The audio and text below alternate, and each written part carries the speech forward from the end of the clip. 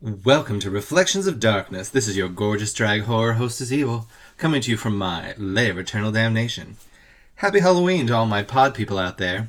I hope you're having fun on my favorite holiday. I know I am. Because I'm doing my favorite thing, which is talking about horror movies. And tonight's movie is one that is somewhat controversial, though it is becoming more popular year after year, especially because of all the merch and swag coming from it. Honestly, if they put this movie out as a standalone Halloween movie and didn't try to tie it to the Michael Myers franchise, I think it would have been a bit more popular. But it's still one that I watch every year. So how about we get into tonight's main feature? Enjoy. Tonight I am reviewing Halloween 3 Season of the Witch from 1982. Okay, we open on an old computer TV monitor graphics under the credits.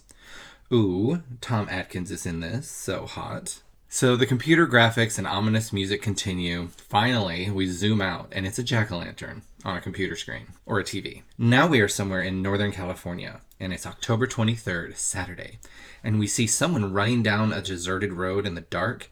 Then a car peels around the corner behind them, and this really great music is playing. So far, the music is great. So the guy runs into some business junkyard lot area, and the car follows. As the guy tries to run out the back, he runs right into a guy in a suit who starts strangling him.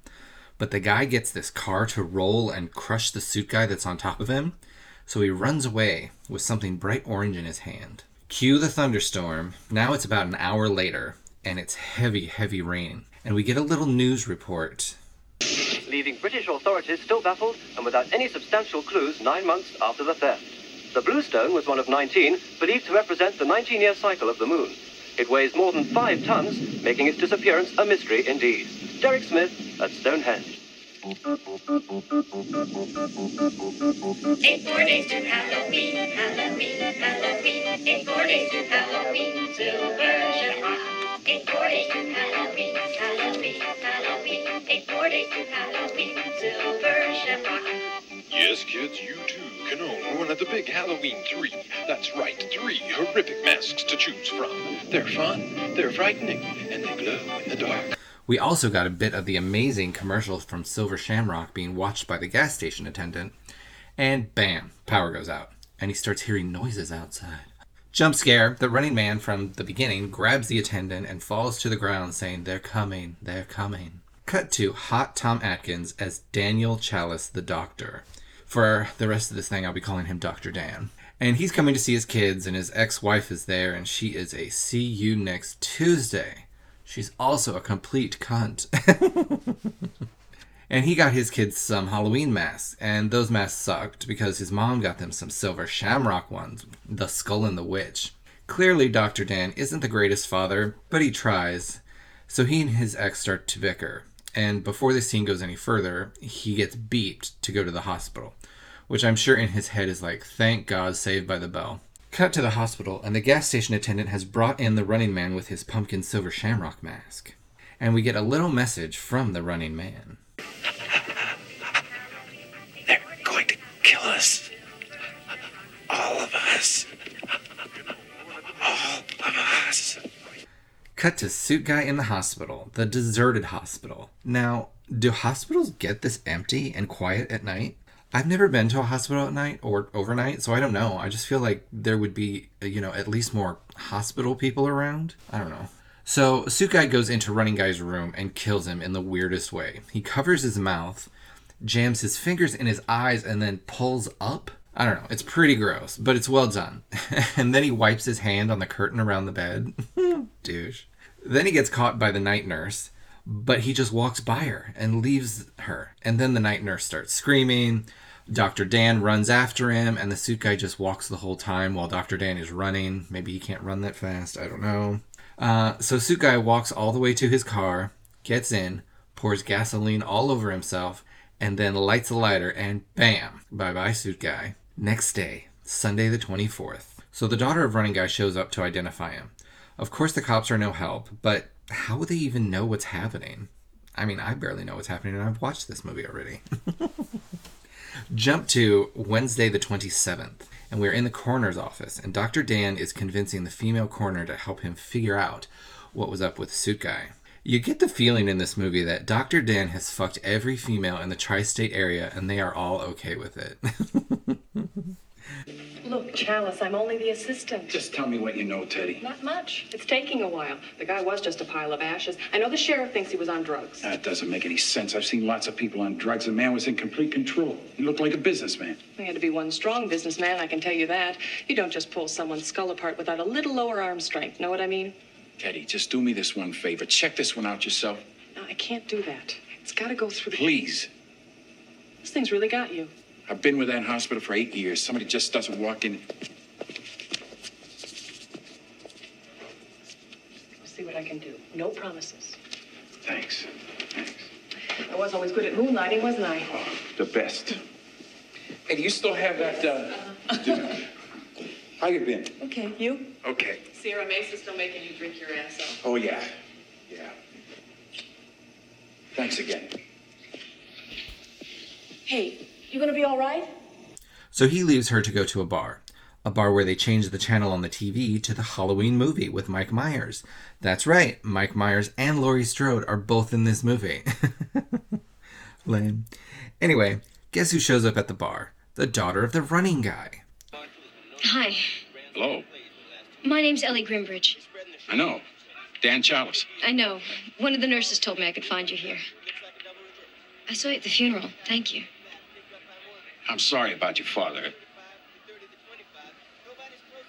Did my father say anything to you the night he died? Yeah. He said, tell Ellie I love her. A bad liar, but thank you anyway. Wait a second. I saw something that night. I don't know. Your father came into the hospital. I thought he was crazy, out of his mind. He's hanging onto a Halloween mask. He wouldn't let it go. And what he said was, they're going to kill us all. And in a little while, he was dead. And I don't know what the hell is going on. So they head out to her father's store where we learn his shop is being muscled out by the big malls. I miss malls. I know I ranted about them in some past podcasts, but I guess it's just nostalgia. So we find out Ellie has been doing some investigating of her father's death, and it seems to be leading to the Silver Shamrock Mask Factory, so Dr. Dan calls his ex-wife to cancel again on his kids, then grabs a six-pack and gets in Ellie's car. So they drive to the factory out in the middle of nowhere, and we get a little background on Silver Shamrock. I think it's the next exit. Wait a minute. Yeah, that's it. Then we go about 10 miles and turn right on 33. What I want to know is why they put their factory out here in the middle of nowhere. Oh, wait. Here. Listen. Santa Mira, founded 1887, farming community. Grew up around a large dairy. After World War II, a wealthy Irishman, Colonel Cochrane, converted it into a toy factory. Silver Shamrock Novelties. Now given over to the manufacture and sale of Halloween masks. Largest in the world. Proud community, predominantly Irish. Irish Halloween masks? California? You never know. So they pull into Santa Mira, a tiny little company town, and all the townspeople just stare at the car as they drive through town. We also see that the town has CCTV cameras everywhere. So they check into the town motel as husband and wife, and they also see a black limo drive by with Mr. Cochrane in it. More about him later. Cut to Buddy, Betty, and little Buddy, their awful child. In their big-ass RV, another angry woman in another car pulls up. I'm sure we'll see all of them later. We find Santa Mira has a curfew. It's 6 o'clock. It's 6 o'clock. Curfew. Curfew. All residents of Santa Mira, please clear the street. Curfew is now in effect. Please confine your activities to your own homes. Thank you. Have a very pleasant evening. Then we get a long scene of the video cameras all over town as Dr. Dan walks back to the motel from the liquor store, and he runs into this semi-homeless man and lets him have a drink from his bottle. Ew. It is alcohol. Whatever. But he uses it as a way to ask the guy some questions about Mr. Cochrane. And he just lets him know that Mr. Cochrane is watching and listening all the time. Creepy. So after the semi-homeless man leaves Dr. Dan, he heads into the junkyard, and 2 of the suits get him. One holds his shoulders down, and the other one rips off his head. It is a great kill, especially that blood spurt at the end. Oof. Okay. Cut back to the motel, and we meet Angry Woman from before. Oh, sorry. I didn't mean to scare you. You picking up an order? Huh? Are you picking up an order at the factory? Oh, yeah. I figured. There's no other reason to be in this godforsaken place. All I can say is good luck to both of us. They may make great masks, but ever since they started doing big volume business, the little guy has to stand in line. You know what I mean? I gave up ordering by mail, but I hate trying to deal with them in person. You can't win. Oh, you know, I hate to say anything, but the merchandise is slipping. I mean, my 4-year-old was throwing the thing against the wall. Granted, the trademark shouldn't just come right off. Yeah, I see what you mean. By the way, my name's Marge Gutman. My shop's on Union Square in San Francisco. You can't miss it. Why don't you look me up? Yeah, thanks. I will. Bye. Dr. Dan calls the coroner, and she tells him that someone made a huge error and they have been autopsying parts of the car. Just plastic and metal shavings. That's weird. Back in the motel room, Ellie and Dr. Dan have a fun night. Lucky girl. There is something about Tom Atkins that is so hot. I don't know. Maybe it's that late 70s holdover daddy vibe with that mustache. And I don't know. He's just got this kind of sexual energy. And it's in other movies. Like in The Fog. I don't know. There's something. Anyway, cut over to Marge's room, and she picks up the Silver Shamrock logo that fell off the mask, and there's some sort of computer chip on the backside, so she pokes it with a bobby pin and zap right in the face.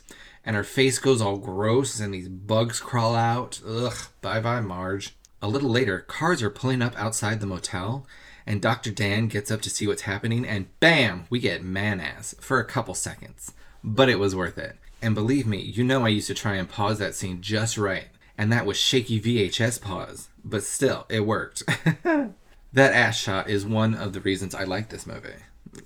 But not the main reason. No, of course not. So the car pulling up outside is actually a van, and a bunch of white lab coat guys packing Marge into said van. As Mr. Cochran pulls up. And this guy is creepy. Who's in charge of the patient? Why, Mr. Cochran, of course.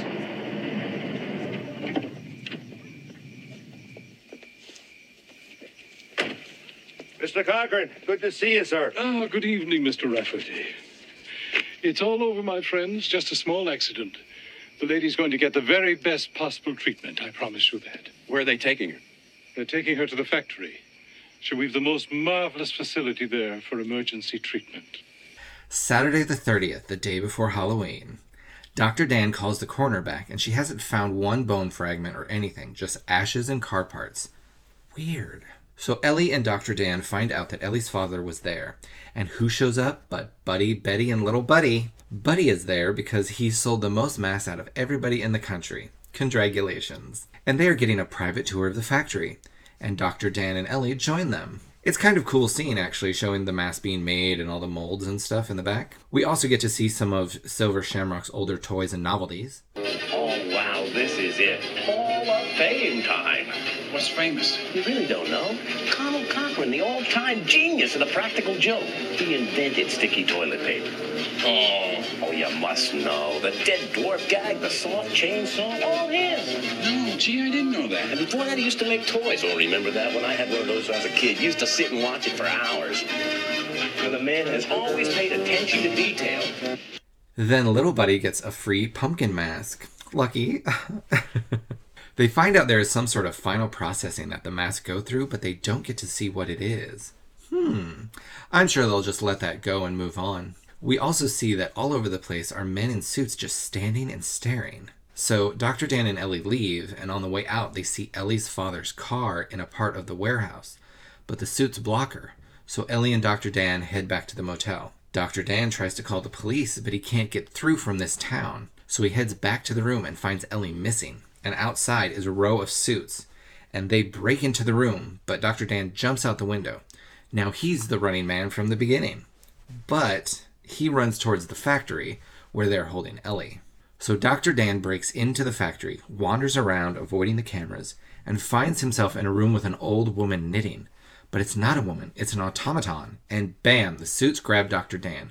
and he punches it, but nothing's happened. So he gets him down on the ground and he starts wailing on the suit's stomach, and it's all this yellow goo coming out, and it's a robot, and the robot shuts down.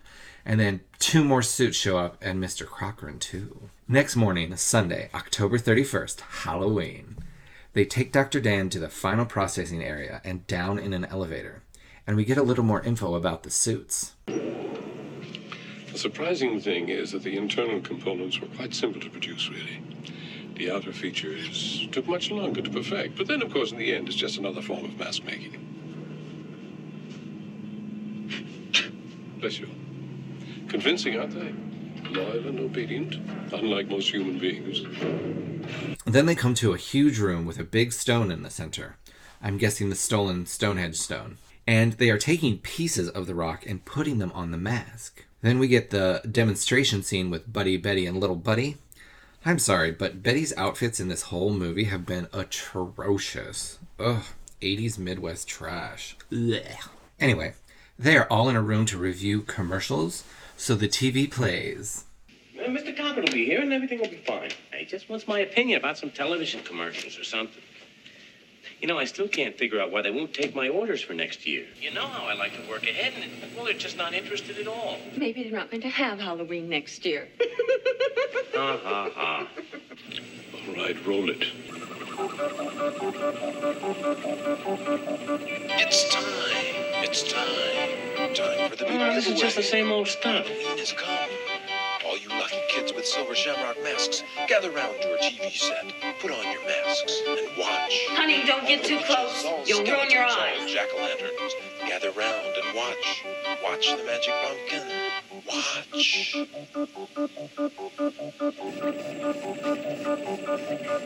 So Little Buddy watches the commercial with his mask on, then collapses and his head rots and bugs and snakes spew out. Betty faints. Buddy gets bit by a rattler. It's an amazing scene as that music just keeps going and going and going. So bye-bye Buddy, Betty, and Little Buddy. Now all over the country you see silver shamrock masks flying off the shelves. Cut to the coroner calling the motel looking for Dr. Dan, but she gets the same recording he did trying to call out. As she's on the phone, one of the suits shows up, grabs a drill, and drills into her head. Bye-bye, coroner. Back in Santa Mira, it's 7:30 p.m., and Dr. Dan is strapped to a chair as Cochran has a little story. Enjoy the horror-thon, Doctor. And don't forget to watch the big giveaway afterwards. Why, Cochran? Why? Do I need a reason? Mr. Kupfer was right, you know. I do love a good joke, and this is the best ever. A joke on the children. But there's a better reason. You don't really know much about Halloween. You thought no further than the strange custom of having your children wear masks and go out begging for candy. It was the start of the year in our old Celtic lands, and we'd be waiting in our houses of wattles and clay. The barriers would be down, you see, between the real and the unreal, and the dead might be looking in to sit by our fires of turf. Halloween, the festival of Samhain. The last great one took place 3,000 years ago when the hills ran red with the blood of animals and children. Sacrifices is part of our world, our craft. Witchcraft. To us, it was a way of controlling our environment. It's not so different now. It's time again. In the end, we don't decide these things, you know. The planets do. They're in alignment. And it's time again. The world's going to change tonight, Doctor. I'm glad you'll be able to watch it. And happy Halloween. But Dr. Dan breaks free and throws the mask over the camera, perfectly from across the room, one shot over the camera. Then he climbs into the air vents. Yeah, okay. The air vents that are perfectly clean and big enough for a big, strong man to shimmy through. I don't think so, but it's a movie. Okay, I get it. The suits find that Dr. Dan is missing, but he's made it to the roof, heads back into the factory, and he's in this room with boxes and boxes of masks. And I'm thinking, shouldn't those be out in the world? Their shipping department is lagging. So Dr. Dan finds a phone and calls his ex-wife to tell her to get rid of those masks that are on his kids. But again, she doesn't listen and she just keeps talking and yelling and whatever. So he hangs up. He finally finds the room with Ellie in it. and he gets her up and out of that room, so they start running as the suits head their way. Back in the room with the big rock, Dr. Dan and Ellie sneak in. Dr. Dan sneaks up to the main controls by the big rock and starts pressing buttons, then runs off with a box of the logos with the little computer chips in them, and he drops them down and they misfire all over the place, knocking out all the robots in that main system area. Then the rock starts to glow and a circle around the robots forms, and a beam hits Cochrane and he disintegrates, and then the rock explodes, and then the factory explodes. So it's all over, right? No, I guess not, because as they drive away, they hear the commercials are still playing on the radio, and Dr. Dan asks Ellie if she's okay, and bam, she attacks him. Oh no, she's a robot. So they crash, and he knocks her head off with a tire iron. So he runs off because that car is fucked, and makes it to that same gas station with that same attendant, and then he calls somebody. If it goes out, it means the death of millions of people, everyone watching. Don't you understand that? Well, say it's a bomb, then say whatever you want. Say whatever you like, just get it off the air. Please, you just... No, I can't prove it. You've got to believe me. Believe me. Take it off the air now, please. You've got to. It makes sense. Please excuse the interruption. We're having technical problems. Please stand by. It's time. We are experiencing technical difficulties. Please stand by. Dark masks, gather round your TV set. Put on your masks and watch. All witches, all skeletons, all jack-o'-lanterns. The third commercial, it's still on, please. Take off the third channel. The third channel, it's still running. Stop it, please. For God's sake, please stop it. There's no more time. You've got to... Please, stop it. Stop it now. Turn it off. Turn it off. Stop it. Stop it. Stop it. Stop it. Stop it. Stop it. Stop it. The end. So, did it work?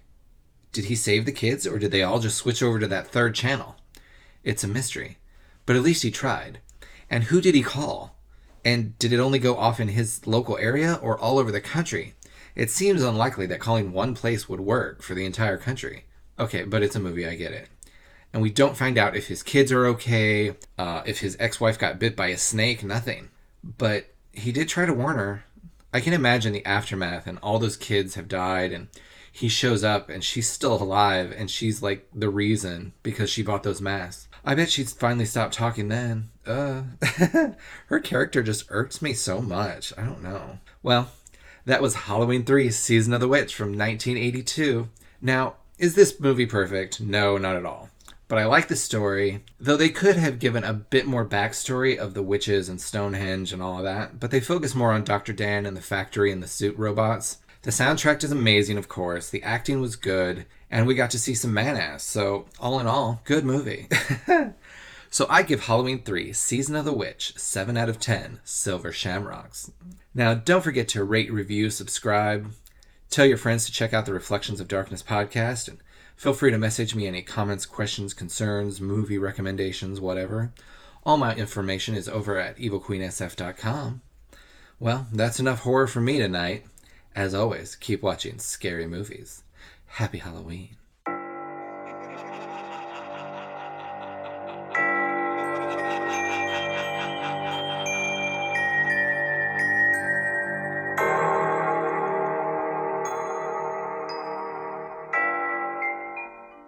Jeez! Mister, didn't mean to scare you. I just saw that bottle. Thought it looked pretty heavy. I ain't got no diseases. You mind if I have a drink?